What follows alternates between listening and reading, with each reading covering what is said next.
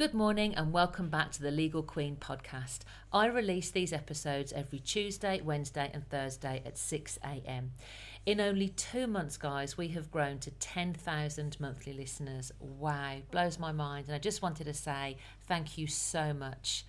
I get hundreds of messages every day saying how much this podcast is helping people. So if I could ask, whatever application you may be listening to this on, Spotify, Apple, Amazon or anywhere else, if you could please give me a 5-star rating, it will really help push the podcast so that we can help even more people. My goal is to be reaching 50,000 monthly listeners by the end of the year, and you guys can directly help me achieve that. Anyway, enjoy the following episode. Evening all, how are we? I'm going to come to you first. Dojo Girl, whenever you're ready, what's your question? Hi Tracy. Hello. I've been listening to you for quite a while now, and I just wanted to know, I heard you talk about the Form A and the Form E one.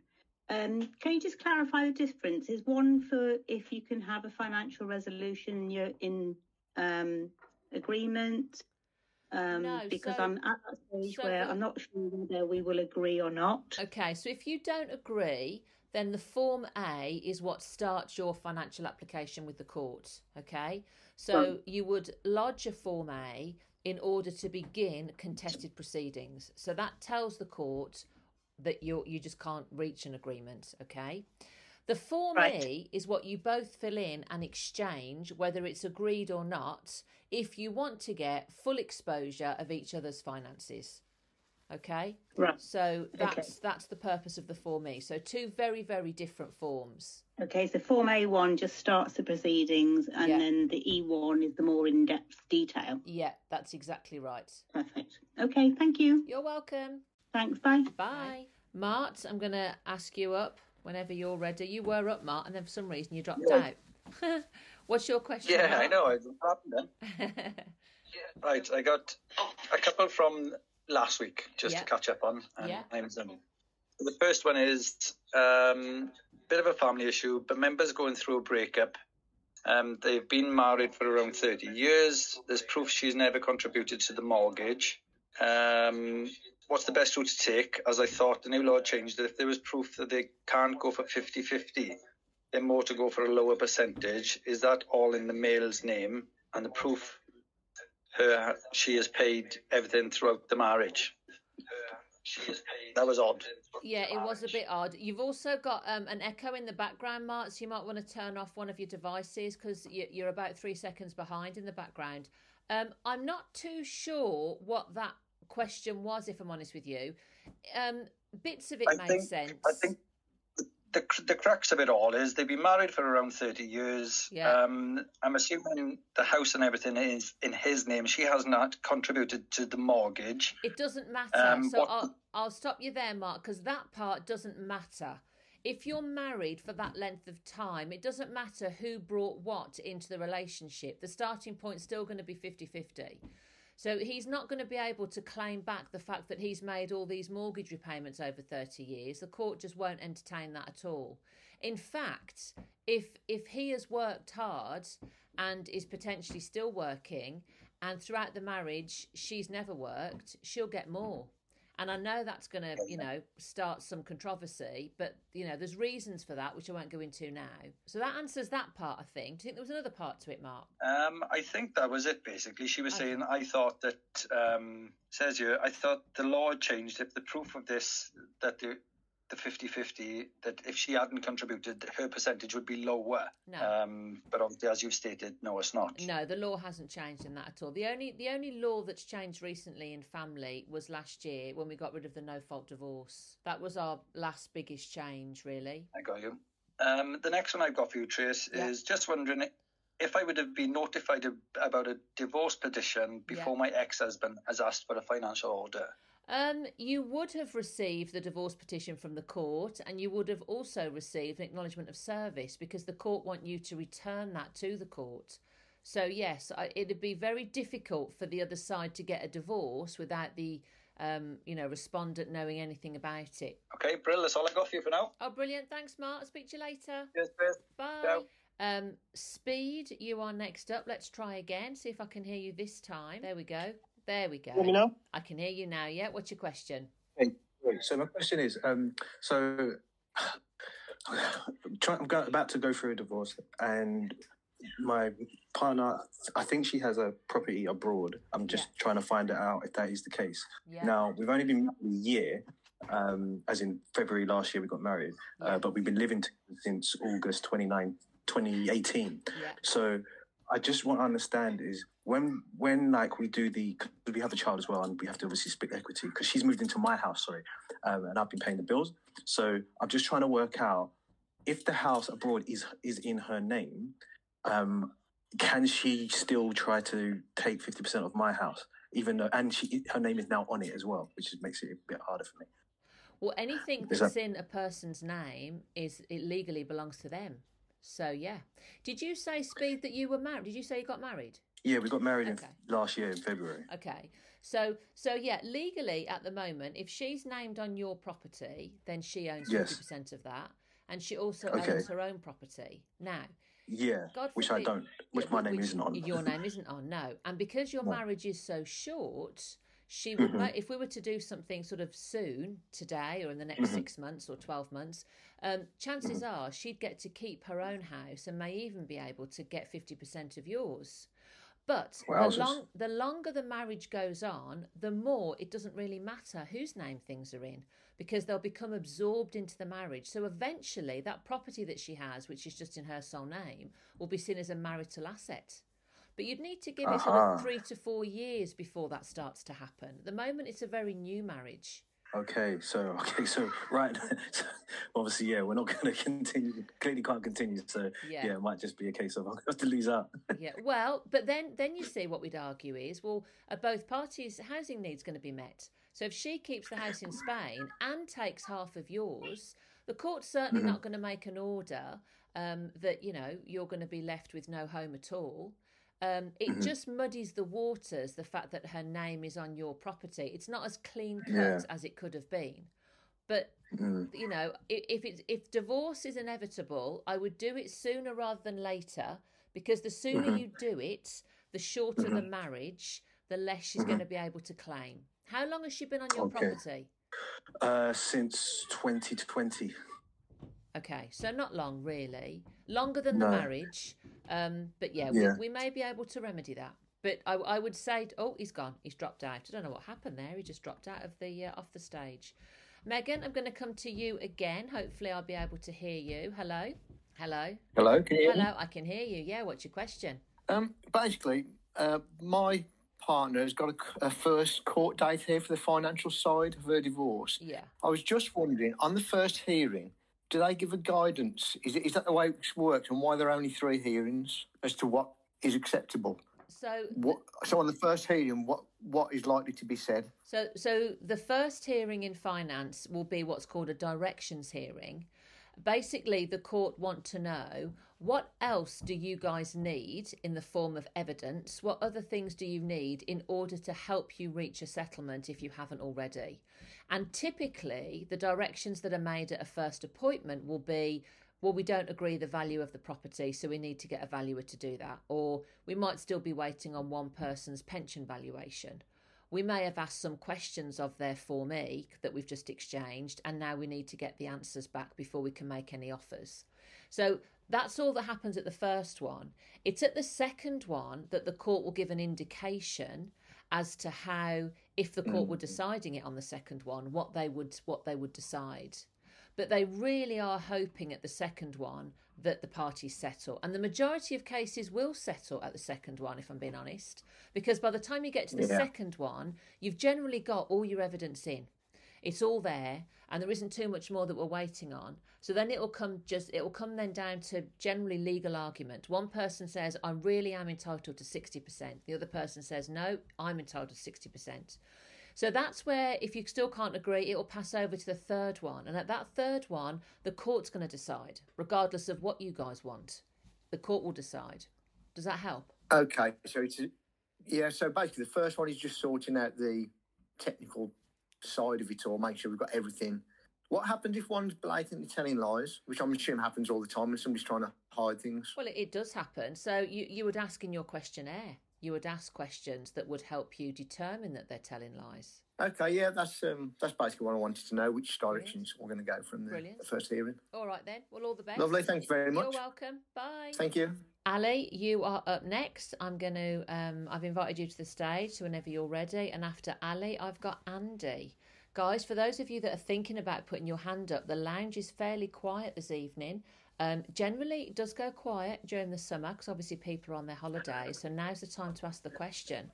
Ali, I'm going to come to you first. What's your question? Hi, Tracy. I've been looking at your videos for a while now, and I've been on Discord for a while now. Yeah. Basically, I waited for the no-fault divorce last year because previous to that, I've been separated from the missus about 3 years now, nearly. Yeah. So this has been ongoing. She doesn't want a divorce. I waited for the no-fault divorce last year.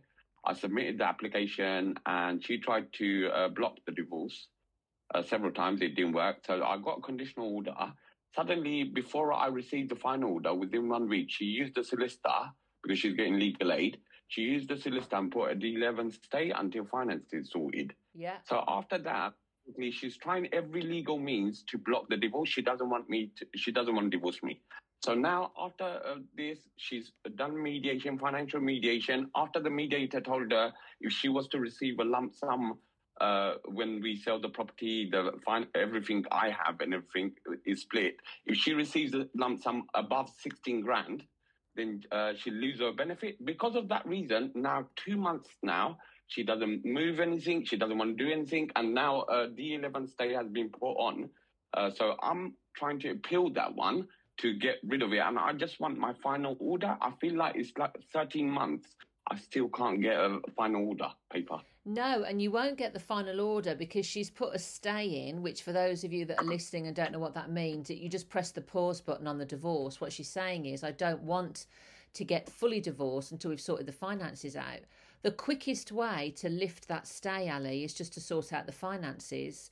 If she's not willing to negotiate a settlement with you, then it may be that you need to make the court application just to move things along. Sorry, Tracy, I've already done that. I've got September, the first court date, because, I've already started. I'm a litigant in person, so I can't afford barristers or solicitors. Yeah. I'm trying to get advice and all that from solicitors. So I've got a first appointment on September. Yeah. But I spoke to a solicitor. Solicitor's trying to delay as well. She's saying my client, I'm applying for legal aid for my client, so she might not be able to turn up for September. So the Form C said we should be exchanging in August. I spoke to the solicitor. I said, would you be willing to exchange? She said, no, because I'm applying for legal aid for my client. I don't know whether she will get it or not. So if she doesn't, I don't know what's going to happen. So sorry, we can't exchange for me in August. So she might not even turn up in court in September. So I've submitted everything. Yeah. That's okay. What will happen is if they're not ready to proceed, then they'll still need to attend court, and they'll need to tell the court that they're not ready to proceed, and they're going to be asking for an adjournment. Okay. And then what you need to do, Ali, is let the court know that this has been dragging on and on for over a year now, and that your ex has had plenty of time to sort this out. And, it's wasting your time and some of your costs. So you're spending money, even if you're just having the odd hour of advice from a solicitor or whatever it might be. And that, you want the court to take that into consideration. But essentially, if you were not ready to proceed, the court will give an adjournment and push it back 3 months. But they'll only give an adjournment once. At the second hearing, if she's still not ready, there'll be questions to answer. Because the court also want to get it out of the list. They want to move it along. Do you know what I mean? Second thing is, for the divorce side of things, I'm going to court for that thing because I've resubmitted the D11 myself. Yeah. And the judge said basically the previous judge that made general order regarding her stay it should have gone to court instead of him just signing it off and just saying, yep, the stay stays on. So I'm going to court maybe this month. I haven't got a date yet. Yeah. So I'm going to explain to them that she's basically trying every legal means to delay the application. Yeah, absolutely. You can do that. I mean, the court might still keep the stay because if the court decide to move forward with the divorce and it compromises her financially, then obviously that's appealable. So the court's going to tread with caution, but give it your best shot, Ali. You've got nothing to lose. And as you're doing it yourself, it's not costing you anything either. So, yeah, I'd crack on. Thank you, Tracy. You're welcome. You for everything. No problem. Bye. Andy, you are up next. Let me take you off mute. What's your question? Hey, Tracy, thank you for taking my question. Okay. Just a bit of a sticking point in terms of seeing my children. Me and my wife split just at the end of November there last year. I was arrested for AOBH. There was no marks on her body, no medicals, no DNA, nothing whatsoever, which I was so surprised I got charged for that. Now, I'm in a position where the police still haven't handed any papers over to the PPS. It's now been adjourned 8 times in this time, and it's preventing me from seeing my children. Social services basically have told me that I don't care and that I won't see them, even though I've never been in trouble with the police or never had any charges against me in my life. I'm just wondering how long can the police hold on to this before handing papers over, or how long will it be before the courts will actually do something about this instead of letting it run on, because it's nearly a year now without seeing my children. Is the court in England, Andy? It's actually not. It's in Northern Ireland, so it is. Yeah, so I don't practice over there, which is why I wanted just to check first of all. I wouldn't know is the honest answer, because it's a different jurisdiction to where I practice. If it runs similar to England, and I don't know if it does, but if it does run similar to England, then the court won't proceed until the criminal investigation has concluded. So that's really frustrating. Because the criminal side of things could just go on and on and on. And it all comes down to resource at the end of the day, which I know is really unfair. But again, don't quote me on that, Andy, because I don't practice in Northern Ireland. If it was in England, is there a time limit on how long the police get before handing this over? Because this is coming close to a year now. No, not at all. It can go on and on months. I had a client in a similar position to you, and the police kept hold of papers for in excess of 9 months. And then we got back to the family proceedings, but then it all kicked off again, and it was another 6 months. So there's no rhyme nor reason to it in the UK. It's just whenever they can get to deal with it, really. Okay, and would you recommend going ahead as it is with family proceedings, or would you recommend holding off, because my solicitor hasn't done anything for me in terms of going through family court yet? I mean, look, you haven't seen your children in such a long time. If you were over in England and the kids were in England, I would be saying, look, it may be something that doesn't impact the contact that you're asking for. If you're asking for supervised contact or FaceTime contact, I don't know how old the children are, but it might be that the court could agree that without knowing the outcome of the criminal. It's difficult for me to know because I don't know enough about your case, and of course you're in Northern Ireland, but you've got nothing to lose. I mean, the worst that can happen is a judge says, no, I want to wait until the criminal stuff's finished. Okay. No, that's no problem. I understand. Well, thank you very much for taking my question. No problem. All right then. Thanks, Andy. All the best. Thanks. Bye.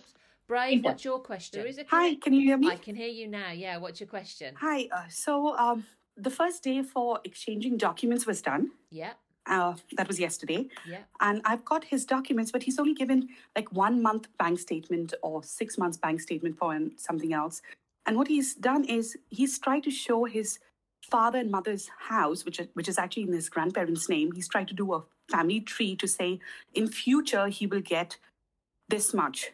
But it's all currently in court. I don't know why he's brought that, to try and show ancestry or to Sorry, Brave. play with. What has he brought into court? I missed that last bit. Sorry. So he has provided a document which shows his mother living in the house, which is currently in the grandparents' name. Right. Okay, and there are 5 children who are actually claiming their rights on it. Yeah. But he's tried to show a family tree to say this is how much each one will get because this is the value of it. And because he's the children of one, this is how much he will get in the future. Yeah, but what?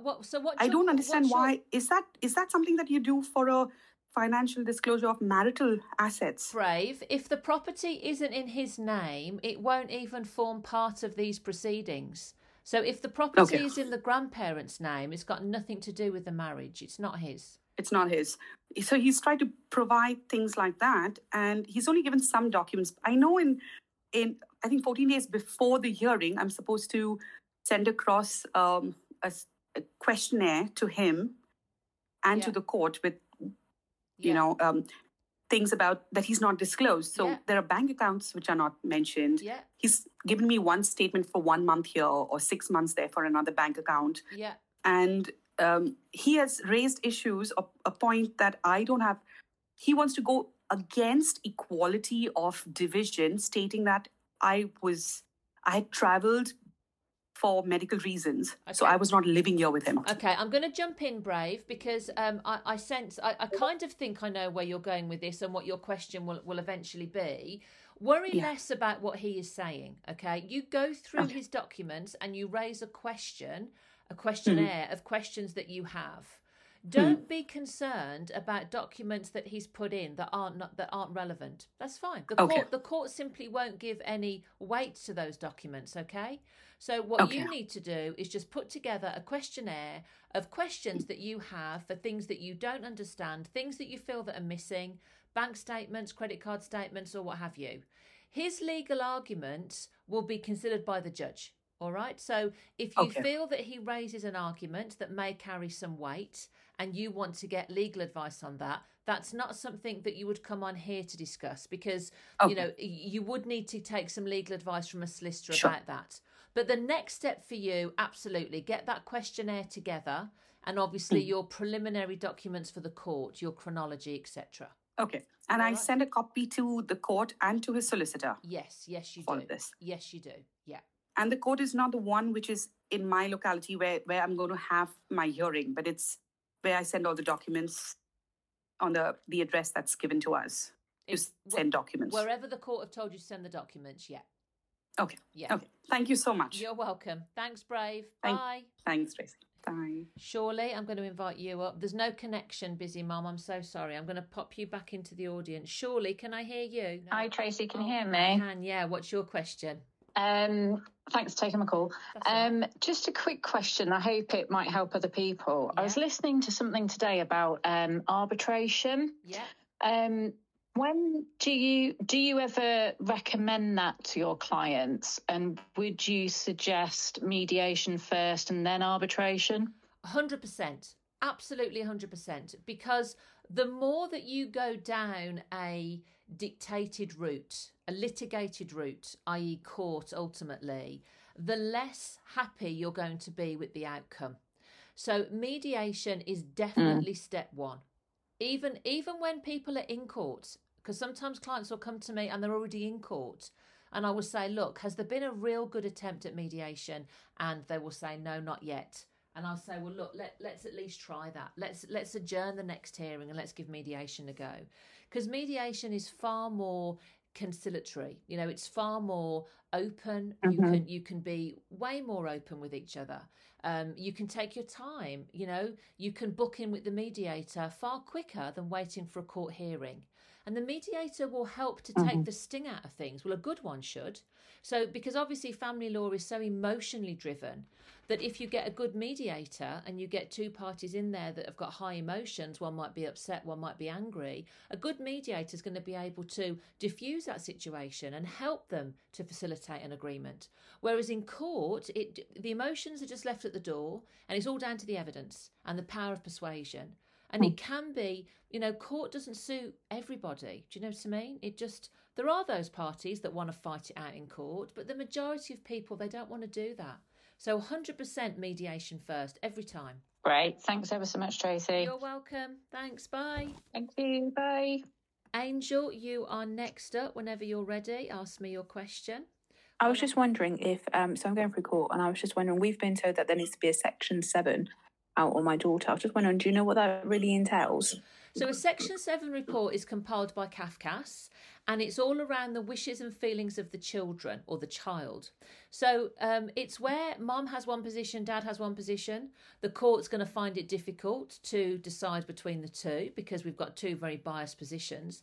So CAFCAS are that third party, impartial advisor to the court, really.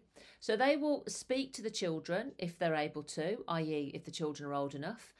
They will speak to the parents. They might even see the children at school or nursery, which may involve, a chat with the school teacher or what have you.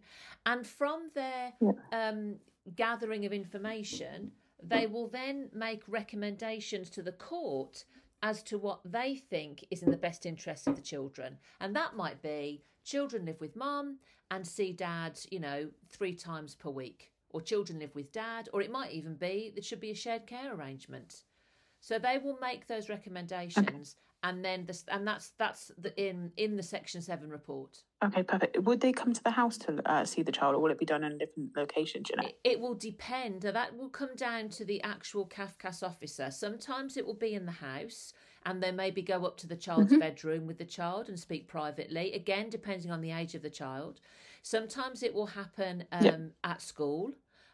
Sometimes it will happen after school, maybe, somewhere else, if the child's a teenager, for example.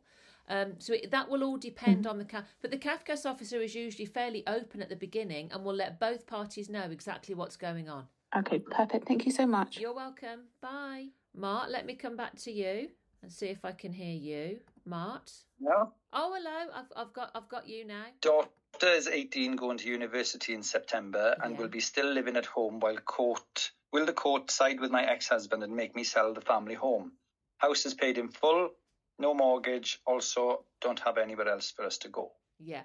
So if children are over 18, then they won't be part of the equation anymore. So it won't influence the court when it comes to who gets the house. But there are other factors that we look at as well. So it's not necessarily that, we've got no under 18s going to have to be sold. We're going to look at the age of the parties. We're going to look at if anyone has any medical problems that we need to be aware of that might stop them from earning. We're going to be looking at earning capacity. So there's lots of things there. So it's a solid question, but it really would need some proper legal advice to just do a bit more of a deeper dive. Yeah, no worries. The next one is, I'm in the middle of a custody battle with my ex-wife. The children are 2 and 5. Yeah. It's in court order that my older children can join contact, but it doesn't specify if anyone can't join. I'm doing community contact, supervised, unsupervised, and my ex... Can you hear me? I can hear you, yeah. My ex is trying to dictate who can and can't see the children. I think the question is, does the ex have a right to say, with unsupervised in the community, who the children are introduced to? No. So if you have parental responsibility and you're having contact with that child, while the child is in your care, you make the decisions as to who the child meets, spends time with, what the child eats, what the child wears, what the child watches on television. That's all part of having parental responsibility. Now, as long as you're keeping that child safe and warm and out of danger, then no, the other parent cannot dictate. If the other parent has safeguarding concerns with who you are introducing the child to, well, then that needs to be raised at court. And obviously, it's all relative. So when I say that, some parents might take the kids down the pub all day Saturday and think that's absolutely fine. Clearly, that's not appropriate. So, you've got to exercise your PR appropriately. But no, the other side can't dictate. No worries, happy days. Okay. And one last quick one. I was in the court last month. CAFCAS and my ex come up with 2 phone calls and 2 video calls. Yeah. And then back in the court, the first one was late by 10 minutes. She tried to change the time for the next one. Yeah. It came to a video call. That never happened. All I'm getting is that he doesn't want to video call. Where do I stand with this? Back in the court at the end of this month, she has broken the court order again. So it's the child that doesn't want to do the video call. Is that what you said? That's what it is coming across. Yeah. I mean, I'd be asking why. I mean, is this because the child doesn't want to do it, or is this at the hands of mum? And obviously, you know, when you go back to court, because that's ultimately what's going to happen, you've really got to push mom to explain why the child doesn't want to do a video call. That might be down to the age. It might be down to the fact that the kid's older and wants something else to do. I don't know. But it must be brought to the court's attention, because ultimately the law is clear. And I say this all the time. It's very clear. The child has a right to have a relationship with both parents. And typically, you know, children won't pick one over the other. Typically, if parents don't influence children, then children will love their parents unconditionally. So generally, when a child takes a view, there is some form of influence happening in the background. Cheers, Trace, thanks. Bye. Bye-bye. I'm going to go back round to busy mom and see if I can hear you. Can I? Hello. Hello, there we go. Hi. I can hear you now. Hi. What I want to ask is, my ex-husband, he's saying he'll only pay child maintenance or half the mortgage and not both. Yeah. But where do I stand with that? Because I'm not sure. Right. Well, the child maintenance isn't a family law question, so you just go to CMS, and whatever you're entitled to, that's separate to the legal side of things. With regard to whether or not you're entitled to spousal maintenance, which would be what the your question is about the mortgage, you're going to have to take some legal advice on that. Okay. With the legal aid, because I spent quite a lot on. I've had to do like fact find, hearing, and occupation and everything else.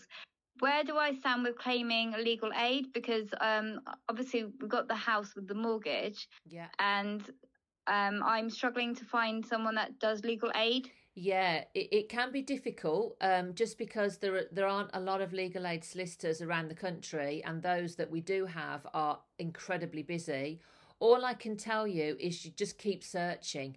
You know, it might be that you have to go on a waiting list, but if you qualify for legal aid, then you just keep searching until you get a legal aid solicitor that can take you on. Okay, because like he keeps pushing the boundaries because he's having supervised visits, and it's just been an absolute nightmare. It's been so stressful. Yeah. Because he's been quite abusive towards me and the children, and that's why I left. Yeah. But he won't accept any responsibility, although he's been proven that it did happen to me, but he will still not take any accountability. So it's really, really difficult. Right, got you.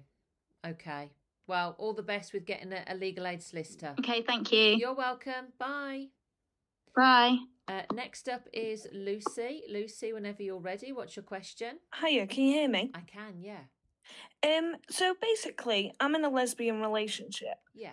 Had a son 3 months ago. Yeah. Obviously not with my partner. But we was wanting to get her on the birth certificate because obviously the dad doesn't want anything to do with my son. He's made it very clear. I have tried multiple times to try and get him in contact with him, but he didn't want anything to do with him. We was told if we got married, then she could have been on the birth certificate. Does that still stand when he is born? It does, but if the birth certificate if the birth certificate reflects the biological father, then it's going to be extremely difficult to change that now. But what your partner can ask for, if she's living with the child, and obviously if the child's living with you, then she will be, is parental responsibility. So I would be suggesting that you chase that route more than having her on the birth certificate, because with parental responsibility, it'll be exactly the same as being on the birth certificate. And that birth certificate will actually show the true biology for your son in later years. Do you know what I mean? So I think So how would you go about doing the parental responsibility? Okay. So you can either enter into an agreement with you and dad. So as long as dad's in agreement, then the three of you can download a parental responsibility agreement from the government website, and you'd all sign it, send it into court. If dad doesn't agree, then you need to make an application to the court. So you would just make a normal application. And as a rule of thumb, if your partner is living with you and the child, then they will get parental responsibility. All right? Thank you for that. I appreciate that. No problem. Thanks. Bye. Thank you. Bye. Jodie, you are next up. Just before I come to Jodie, actually, somebody on TikTok has said that legal aid isn't available in the UK. Not strictly true. We need to be really careful as well when we're talking about the UK. I only practice in England and Wales, so I never refer to it as the UK. Just England and Wales. You can get legal aid for family law in England and Wales, but it's generally where there has been domestic violence involved. And that's what narrows the scope. We used to get it for everything before, but now the scope's really narrowed because it's domestic violence related. Right, who is next up? Jodie. Let me just take you off mute, Jodie. What's your question? Can you hear me? Oh, I can hear you now, yeah. What's your question, Jodie? Lovely. So I've just been through the family court process, and the father to my children has been granted a semi 50-50 access. Yeah. But it's all gone in the favour of his working pattern, which is like a 4-on 4-off pattern.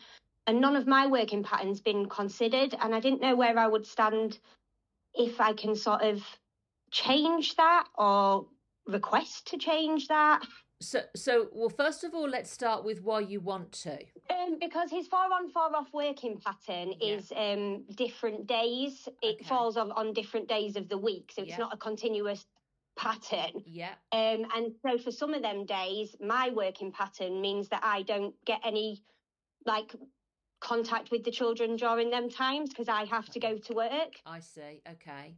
I think the difficulty that you've got, and I think the difficulty that the court may find when they're trying to implement what you both want, is that if we're not going to adhere to Dad's working pattern, because obviously you lose out, and we then switch to adhere to your work pattern, which I totally get why you would want to do that, then Dad might lose out. So I suppose sorry, that was my point. I'm trying to think of a reasonable, solution. Between the two of our working patterns, but I didn't know if that would be considered by the court or not. It's just been implemented that way. Yeah, no, it will definitely be considered. How the court will approach it, Jodie, is the first thing they're going to look at is why does Mum want to change it? And the reason that you gave me is a genuine one and one the court will listen to. And two, it's then, well, okay, let's look at Jodie's proposal. Is that still in the best interest of the child? And of course, if your proposal shows that actually this way, Judge, they're going to have weekends with Dad and weekends with me, and I'm not just always there, getting them ready for school and dropping them off, then that's got to be in the kid's best interest, hasn't it? So absolutely, the skill will be in keeping it fair, but fair for the children. Not necessarily Mum and Dad at the same time, because that might be difficult. And do you know how I would go about, how would I go about approaching the court to see if I can get a variation in the court order? The court order has only been going on for 1 month now. Okay, so you if Dad isn't in agreement, because if you and him can agree, then you don't actually need to go back to court. If Dad can't agree, then you need to make the application to vary. And if you go onto the government website, you can just put in application to vary a children's order, and it will not only bring you up the form, but it will bring you up all the helpful notes as well and the cost and everything. But that's what you're looking for, an application to vary a children's order. Brilliant. Thank you so much. Pleasure. No problem. Bye. Bye. Hello, Dipstick. How are you? Can you hear me? I can hear you. Yeah. What's your question? My question is, how often would a court separate half siblings? How often? What do you mean, how often? Is it a common thing that they would separate half siblings?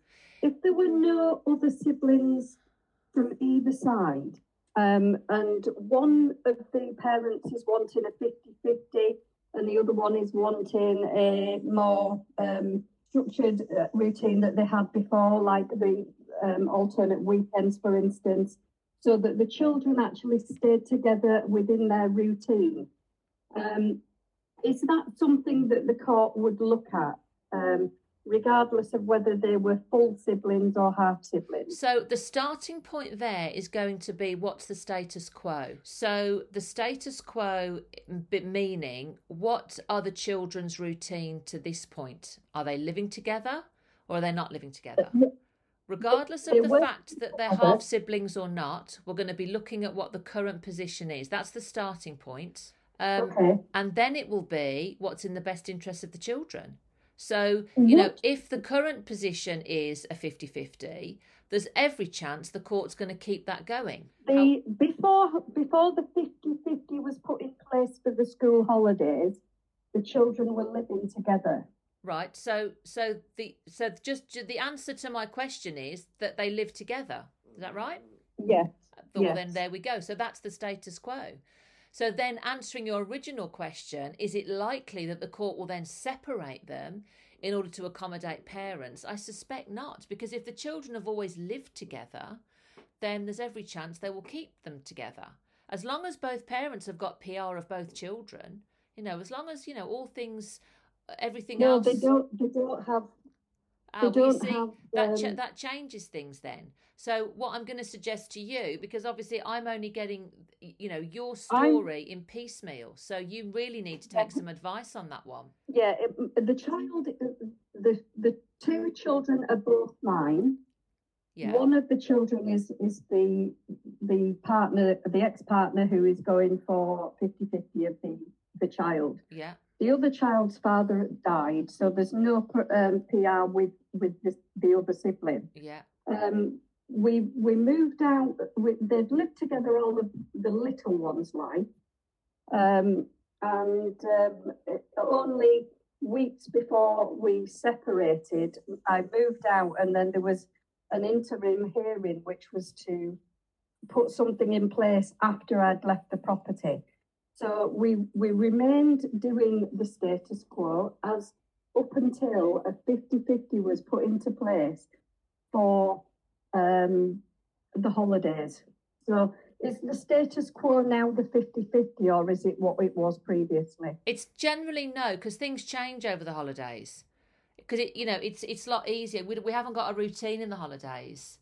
So I think, you would want to argue that the status quo is as per the before the holidays, but it depends what happens after the holidays, really. Yeah, that's my concern. I'm going into a final hearing with domestic abuse issues, right.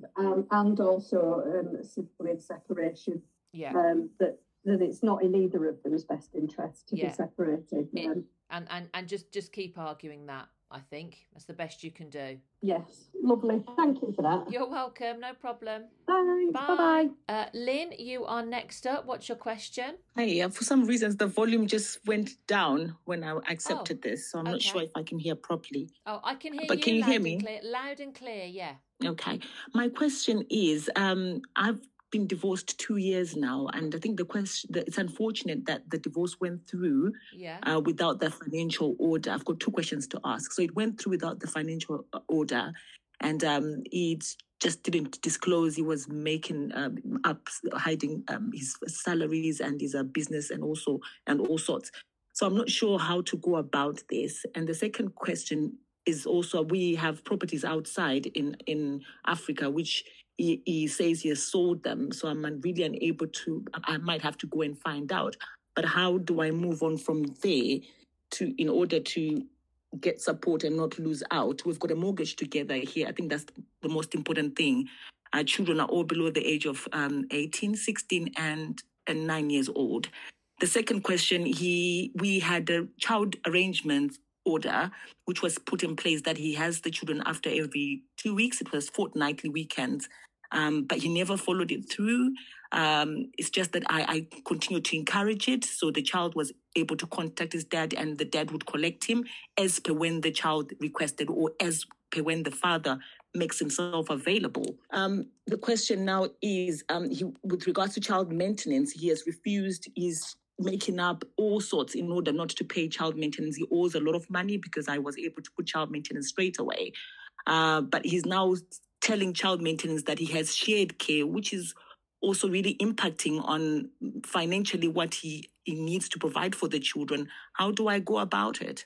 So, Lynn, I'll be honest with you. I don't know what question to answer first. Okay. With regard to the child maintenance issues, they're not really family law questions, and I say that all the time. So The maintenance questions, I can't help you. You're going to have to go back to CMS for I've stopped contact because it's impacting on it's making lies in order to benefit, which is not the right thing. He is neglecting his children's financial needs as well. Okay, so I'll say it again, Lynn. When it comes to maintenance, nothing to do with the family law, okay? So if you feel that he's not paying enough maintenance and he should be paying more, go back to CMS. So that's all I'll say on that. I think your very first question, was around finance. There's a joint mortgage together, but I didn't quite hear the question. What was the question there? The question was, the divorce went ahead without a financial order. How do I move on from there? Right, so you can get a financial order one of two ways: by agreement, so by consent, or by the court. The court will make an order. So if you and your husband aren't in agreement, which I'm assuming you're not, then you would have to make an application to the court using a Form A. And that's going to trigger a financial application. So that's that. That's how you do that. And then was there another question about child contact, I think? Yes. Basically, never followed the court arrangements order. And now that's where he's now using it in order to child maintenance, saying he has shared care in order to hide his finances and to get away from that. Yeah. So the order that you have at the moment says it's a shared care arrangement. Is that right? It says contact. It's not a shared care arrangement. It said contact every fortnightly, which he never adhered to. Okay. I suspect that's not going to affect the CMS payout an awful lot if he's only having once a fortnight contact or what have you. But in any event, you simply need to, you can do one of two things. You can stop contact as you have done, if he's not having contact anyway, and do no more. Or if you really wanted to, you could go back and ask for the order to be reflected to show the current position. My suggestion would be to do nothing because the children are all with you. Yes, thank you. All right. Thank you very much. You're welcome. Thanks, Lynn. Bye-bye. Thanks. Bye. Black, what is your question? Hi, Tracy. Hello. Thank you for this opportunity. That's okay. So I've got a domestic violence and abuse case in the courts. Yeah. And obviously the judge has given a restraining order, non-molestation order between I and my partner. Yeah. He has not been in the house for a very long time. But part of the case, he has submitted a prenuptial agreement, which I never signed. And he has quickly gone to apply to file a petition for a divorce. Now, I don't know what to do regarding that. And then secondly, I'm being threatened by his solicitor with emails asking me to send statements whereby the judge has already given an order and I've complied strictly with the order given by the judge. I don't know what to do. So if you've complied strictly with the order, what's the other side's issue? What are the other side's issue is obviously they failed to comply with their own response to my statement. And I think they are trying to look for a way to get an excuse to say I'm the one delaying them, which I feel is not.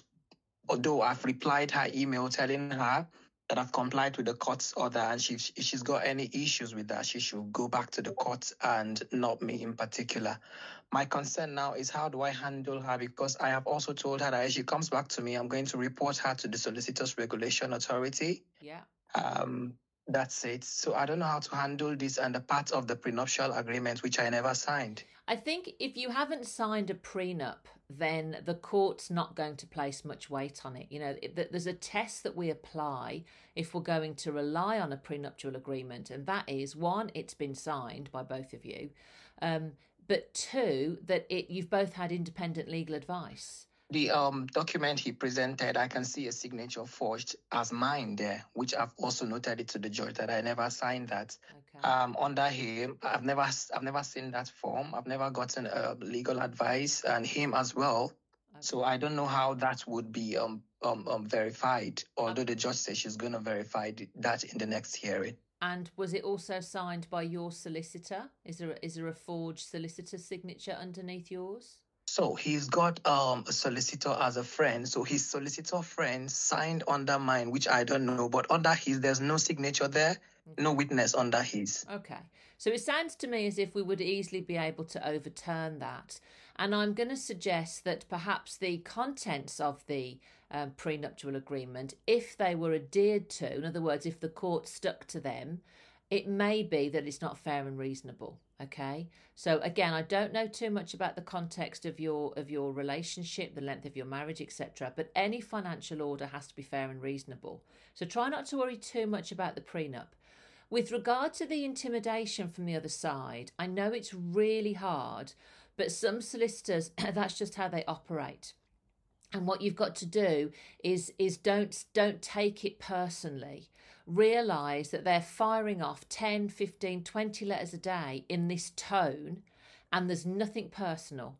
That's just how they... I'm not saying it's right, but that's just how some solicitors work that way. They can be fairly aggressive and fairly bullish, and all you have to do really is just sort of hold your nerve, and don't take it personally. That's the best thing I can tell you, really. Thank you, Tracy. She's also said in her email that she's going to write an application to the court that I'm failing to disclose my financial resource, which I have done that. Yeah. And you know Is the court going to honour that? You know what? I'd let her make the application. Let her do it. And then when the court speak to that application, what I mean by that is, when the court get the application, they'll ask you both about it in court. What you want to do is hand up the evidence that shows that you had filed your evidence with her before she even made the application. Let her do it. Always try to let the other side hang themselves. My theory always is less is more.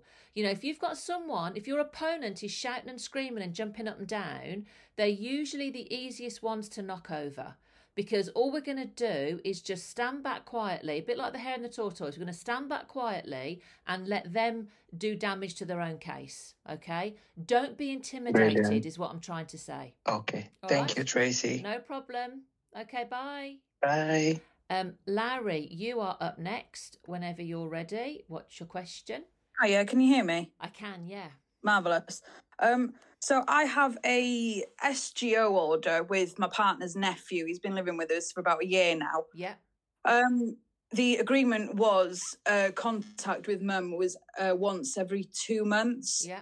But she's not made any contact with us. I don't know if we need to make contact with her. Not really. We can't force anyone to have contact, really. That's the sad thing. All you can do is keep encouraging it when it comes. Obviously, goes without saying, the best interest of the child. So what we don't want to encourage is intermittent contact, and she can do it whenever she wants to. But always leave the door half open, not only for them, but also for the child. We want to kind of display a communication that, okay, this might not be the norm, but this is our norm. And eventually there's going to be an opportunity to have a relationship between the parent and the child. But you can't force them. And I know that's difficult because you want them to be in the child's life. Yeah. Obviously, when we got the SGO granted, a couple of days after, we did actually find out that she had lied throughout the whole 3 years that she had that the children had been in our care, and that she's failed every single drug test, and lied about a relationship that she had with someone else. The day that the SGO got granted, she was actually on her way to prison to go and pick up a new partner. It's really difficult, isn't it, when people are suffering with addictions, and I'm not making excuses, but you're not actually dealing with that person. You know what I mean? If we could take away the addiction, you'd be left with a very rational, normal person. So it's really hard, isn't it? Because you say to me, and I believe you, she lied and all, for 3 years, but it was the addiction, wasn't it? So that's why I always say, as difficult as it is, obviously protect the children, which is what you're doing, but always keep that door half open. Because if nothing else, as that child gets older, curiosity will prevail. Everybody wants to know where they've come from, and it will get the better of them, and they're going to want to reach out and potentially have a relationship, whatever form of relationship that is. So yeah, he's not seen his mum since the 15th of December last year. Yeah. I mean, not even mentioned anything about wanting to see her either. But he's starting to get to that age now where he wants a Facebook account, but we're a little bit wary of it. Yeah. I mean, it's difficult, isn't it? Because you want to do as much as you can to protect them, without sort of, shutting and bolting that door completely. But you can't force them, unfortunately. You just have to let mum, she'll come back when she's ready, and that's quite sad. Yeah. But that's the sadness of addiction, really, isn't it? Yeah. All right. Great. Thank you. You're welcome. Thanks then. Bye. Guys, that hour's flown by. We actually have come to the end of our Family Law Hour. I'm going to be back here again on Thursday, again, 6 till 7 for another Family Law Hour. I hope that those of you that managed to ask me a question, and I hope you found the answers useful. I hope those of you that are listening find it useful. Apologies to those of you still in the Discord with your hands up. I am back here Thursday at 6, so be sure to get here earlier. We always we get busy, really busy at the last half hour of Discord. Maybe I should push it back to 6:30 to 7:30. I don't know. Anyway, I'm back here Thursday at 6, so by all means, join me again in the lounge, and I'll hopefully be able to answer some more of your questions. Until then, guys, take care and see you Thursday. Bye.